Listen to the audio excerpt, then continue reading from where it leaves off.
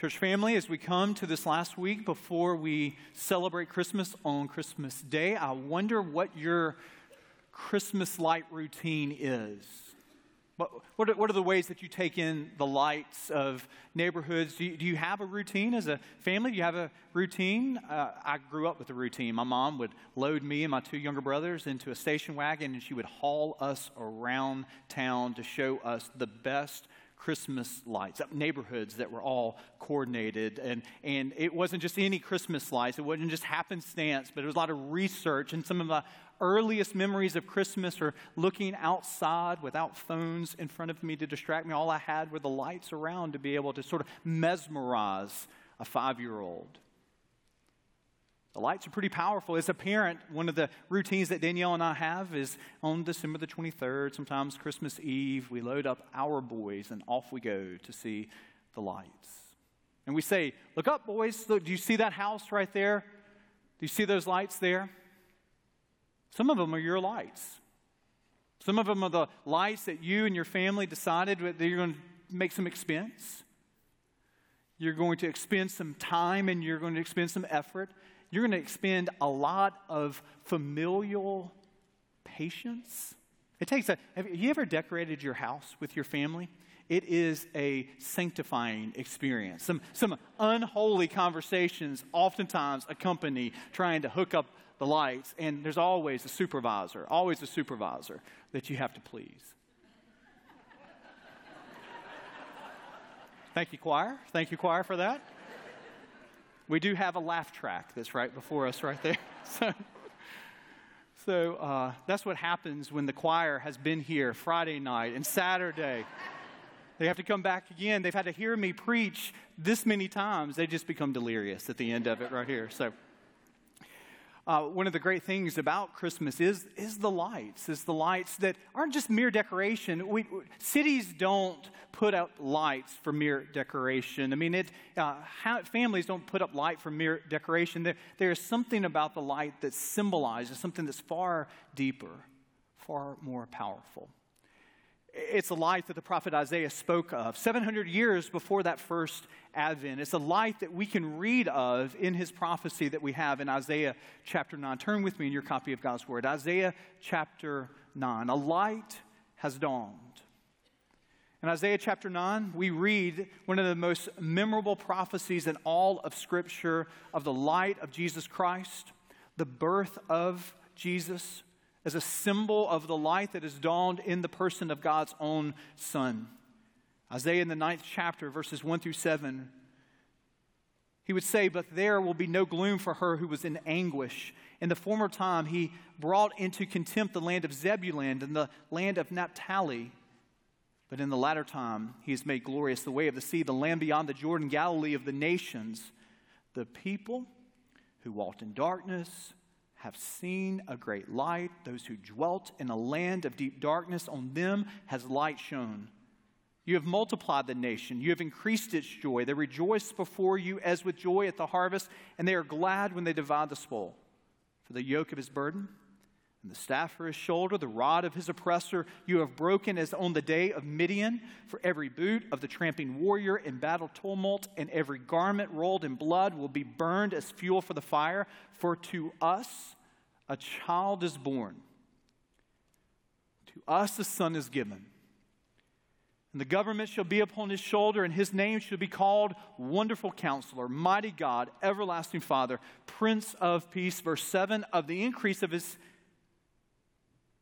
government and of the peace there will be no end on the throne of David and over his kingdom, to establish it and to uphold it with justice and with righteousness from this time forth and forevermore. The zeal of the Lord of hosts will do this." The zeal of the Lord of hosts will do this. It was a dark time in Isaiah's day. There was a darkness of an encroaching empire that was coming upon and threatening not only Judah, the southern kingdom, but the northern kingdom, more particularly of Israel. Israel decides that they're going to take things into their own hands to prevent the Assyrian army and empire from overtaking them. So they make a pact between Israel, the northern kingdom, and Syria.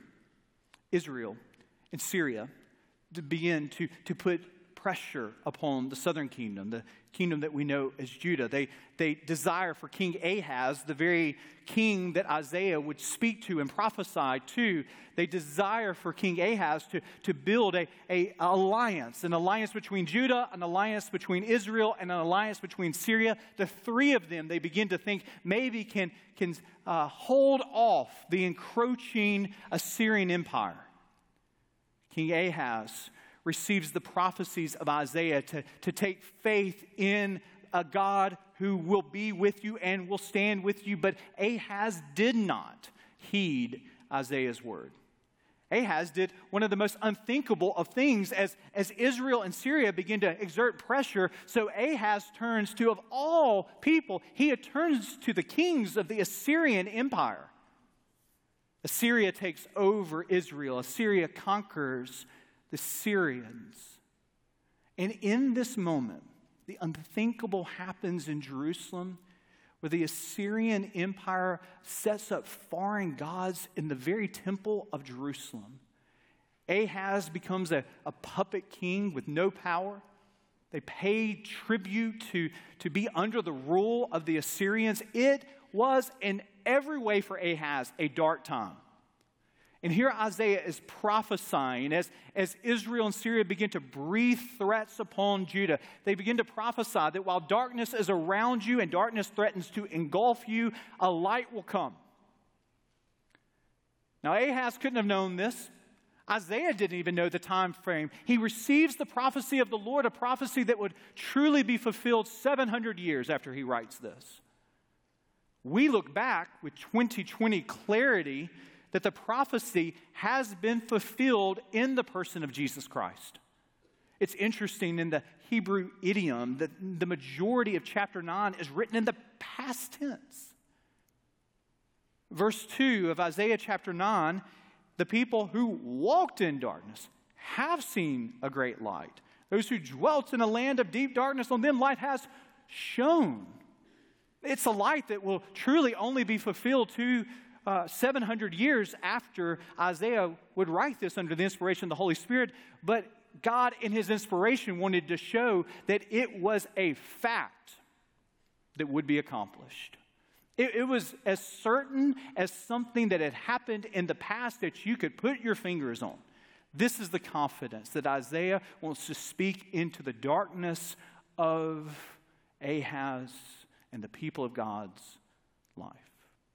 Now, for us as believers, for us as Christians, there's no way for us to read Isaiah chapter 9 and leave it in the historical context of 700 BC. We read this passage, and what do? We see that this light has truly been fulfilled in the light of Jesus who brings hope to the hopeless. This isn't just any son who comes. For to us a child is born, verse 6 of chapter 9, to us a son is given, and the government shall be upon his shoulder, and his name shall be called. Notice the fourfold description. Not just any son, but a wonderful counselor, mighty God, everlasting Father, Prince of Peace. It is a dark chapter in God's people's lives. But in the people of God, it is not the final chapter, because there will be a child who is born. Now notice what Isaiah doesn't say. Isaiah doesn't say, and unto you will come a mighty heavenly warrior who is going to brandish a sword and is going to hurl thunderbolts at any of your enemies. No, your hope is in a child. Notice that Isaiah doesn't say, and your hope as the Assyrians encroach upon you is going to be a wise sage who is going to impart this wonderful knowledge, and if you would only heed and only hear that knowledge, so you will be saved. No, he says your hope is in a child, but it's not just any child. No child. No matter their heritage, no matter the royalty of that child's background, no child can be called what Isaiah calls this child. Mighty God, everlasting Father, Prince of Peace, wonderful Counselor. This is only fulfilled in that child that we know as God's child. God sent his own to dwell with us so that one day we by faith can dwell with him. This is the glorious announcement of Isaiah chapter 9, and it's the glorious announcement of this fourth Sunday of Advent. That God sent his own Son who is the wonderful counselor. Notice in this passage here that God's Son understands us, that he hears us, that he cares for us. He didn't send a tyrant, a dictator who would slap us into submission, but he sends a wonderful counselor, one who walks with us, one who listens to us. Do you know the pain of grief? So your Savior does. Do you know the pain of sorrow? So your Savior is well acquainted with sorrow. He is the wonderful counselor who walks with us, empathizes with us, and even greater news, defeats the very things of sin, hell, and the grave. He is our wonderful counselor. He is our mighty God. Notice that God the Father, when he sees the darkness of your plight and my plight, that he doesn't send an emissary. He doesn't send an angelic being to be the solution to our problem. He doesn't outsource salvation, but he sends his very essence. He sends his own Son. God in the flesh. But not just God in the flesh, but mighty God. Do you remember that song that you learned? Maybe you learned it in Vacation Bible School. Maybe you taught it to your kids. Our God is so big, he's so strong and so mighty. There's nothing that our God cannot do. Remember that? Our God is so big, so strong, and so mighty. I heard the choir, but I need you. I need some help to preach here. Our God is so big, so strong, and so mighty. That's right. Oh, wow. Wow. Here we go. We got the claps and the stomps and everything here this morning. So, yes, this is what we celebrate, that he's our wonderful counselor, but that he is our mighty God. That sin does not stand a chance against a mighty God. Hell stands no chance against a mighty God. Death stands no chance against a mighty God. Feeble, he is not. Weak, he is not. He is our mighty God. I love listening to Danielle Bell, our children's minister, pray, because when she prays, the first things that come out of her mouth is this words, as she says, our great big God. Great big God. And she's right. He is our mighty God. He is our wonderful counselor. He is our everlasting Father. This is the great mystery of the incarnation. Father, Son, and Holy Spirit. 3 in 1, 1 in 3.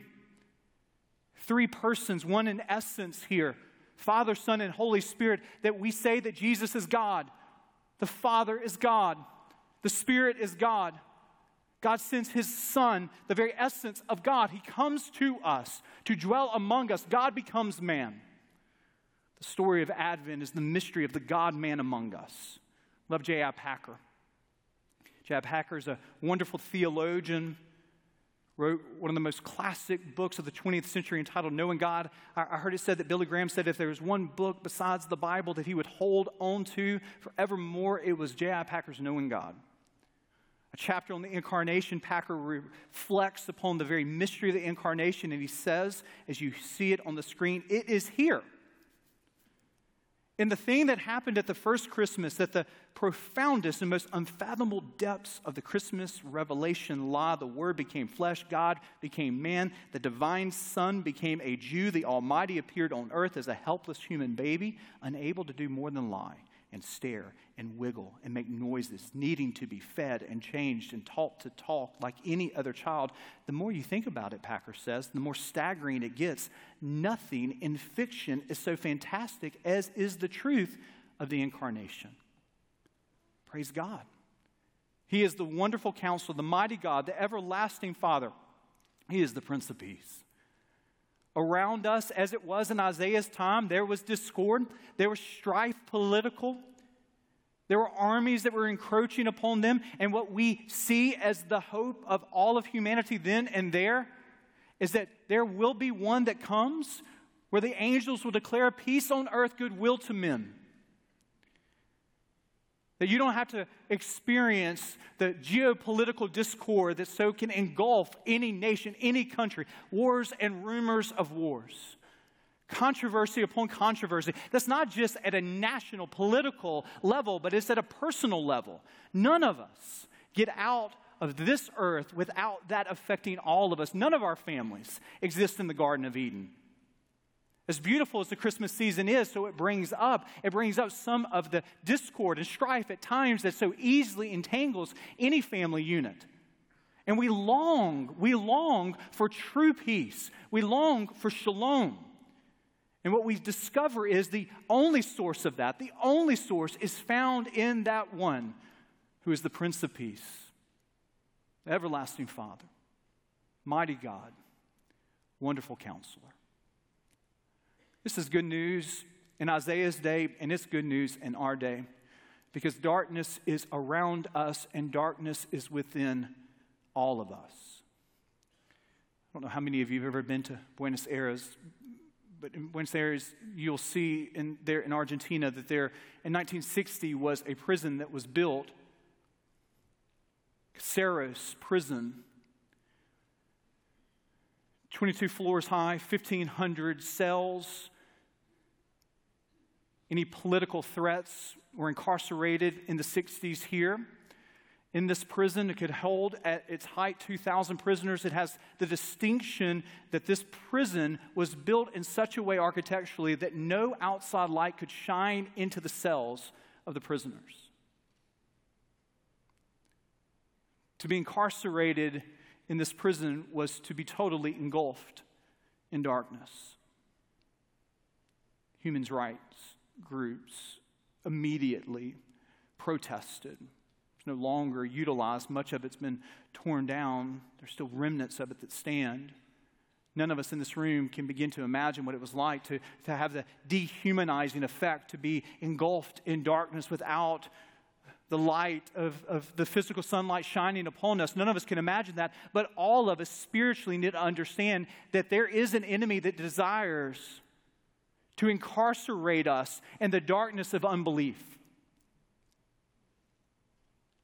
The Apostle Paul, writing to the church in Corinth, he would say about this enemy that in their case, the God of this world has blinded the minds of the unbelievers to keep them from seeing what? You see it on the screen, from seeing the light of the gospel of the glory of Christ, who is the image of God. The story of Advent is none of us have to remain in the darkness of unbelief. None of us in this sanctuary have to be overcome with the darkness of unbelief and the darkness of sin, the darkness of death. But ultimately, the good news of Advent, the good news of Christmas, is John chapter 1, verses 4 through 5. In him was life, and the light was the light of all mankind. The light shines in the darkness, and the darkness has not overcome it.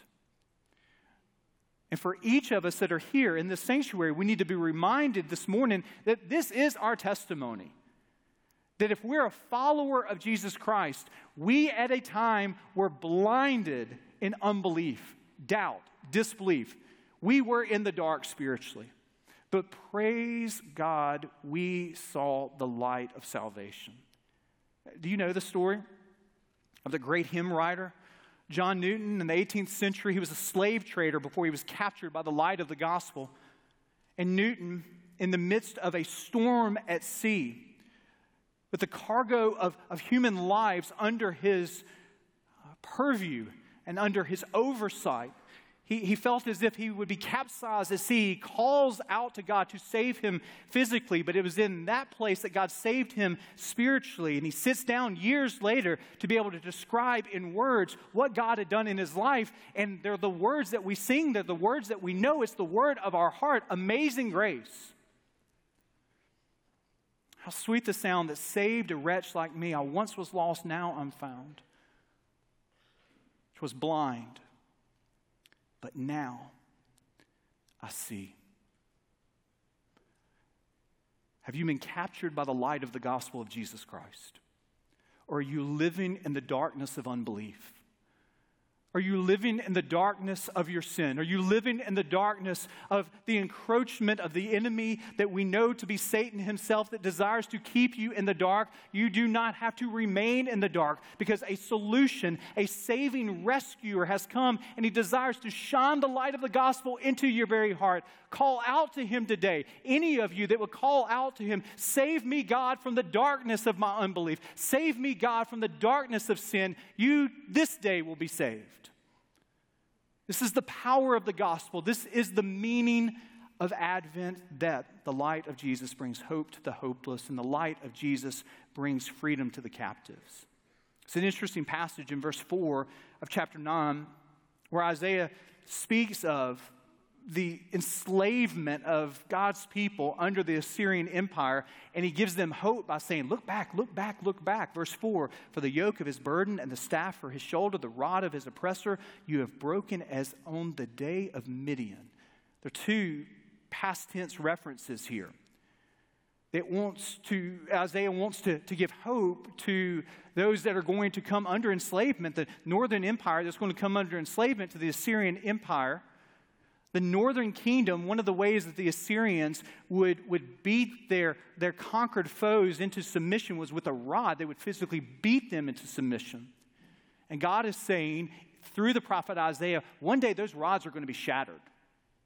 And he's going to do it just as he did as he took you out of the yoke of slavery. He is saying in this reference, you remember when for almost 500 years you were captive as my people in Egyptian bondage? Enslaved to Pharaoh, I brought you out through the Red Sea. I did it then, I'll do it again. There's a reference here to Gideon overcoming the Midianites in Judges 6 through 8. He's saying, God is, I did it then, I'll do it again. So even in the midst of what really is a hopeless situation where they will physically be in bondage, so God is saying, this will not be the final chapter of your life. Difficulty, yes, it is coming, but it is not the end. It is not the end of your story. A powerful testimony that some of you might be aware of is the late John McCain's testimony. Many of you know that he was a prisoner of war in Vietnam, and his captors, when he was imprisoned, would tie his arms behind his back.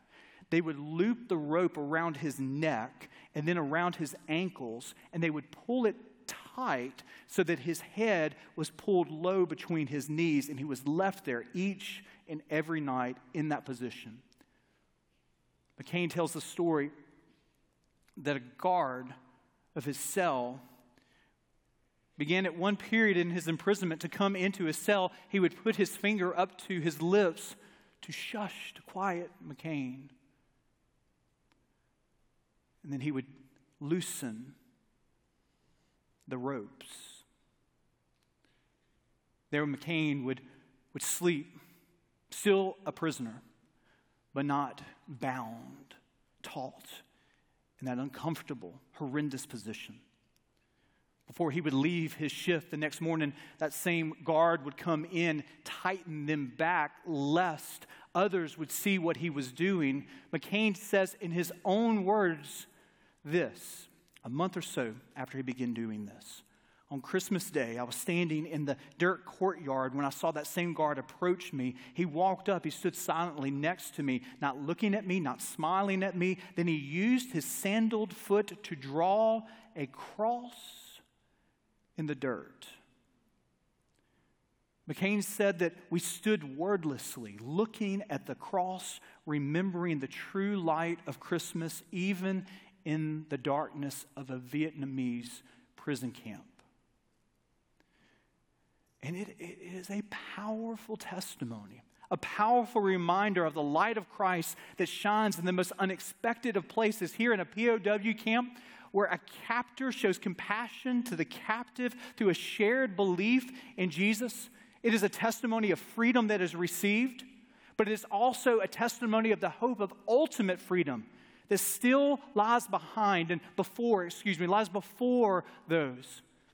Because in many ways, all of us can understand what this is as followers of Jesus, where we have been set free from the effects of sin, hell, and the grave. That is our ultimate destination. That is who we are in Christ. But we still know what it is to be in bondage to the sins that so easily entangle us. And there's some of us in this room that need to be reminded, as God has set us free in Christ, so we will ultimately be free in His second advent, in His second coming. Because sin still entangles us. There are still threats to our freedom here.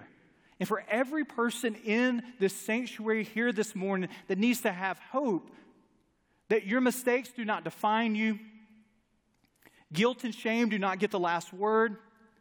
For anyone in this sanctuary that at times is captive to doubt, or captive to your mistakes, or captive to your regrets, or even this morning captive to sickness or to sorrow, Advent is a time to remember, and it is a time to look ahead.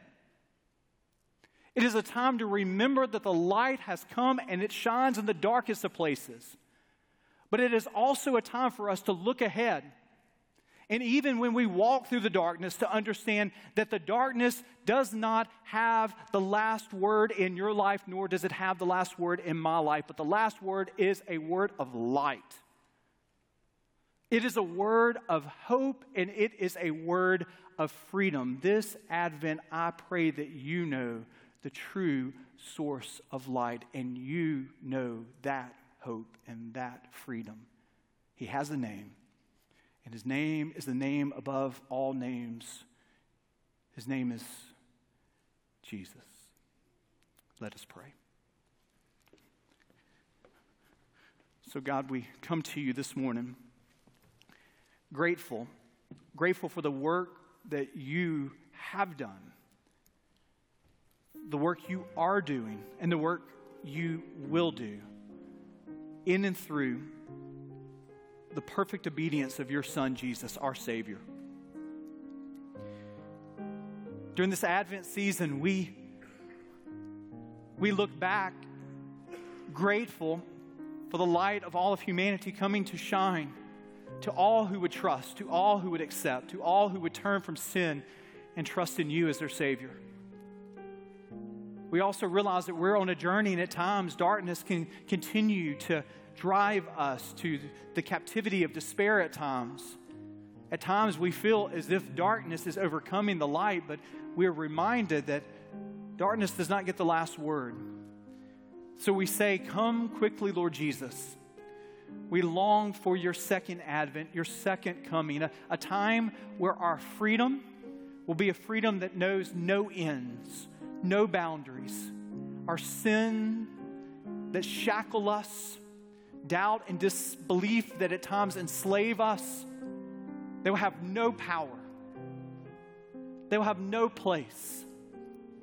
This is our destination. This is our reality as followers of Jesus. So even when the circumstances around us would tempt us to believe that that is not the way, we know you have made a way, the way of the true light, your Son, our Savior. We pray this in his name, the name that is above all other names, the name of Jesus.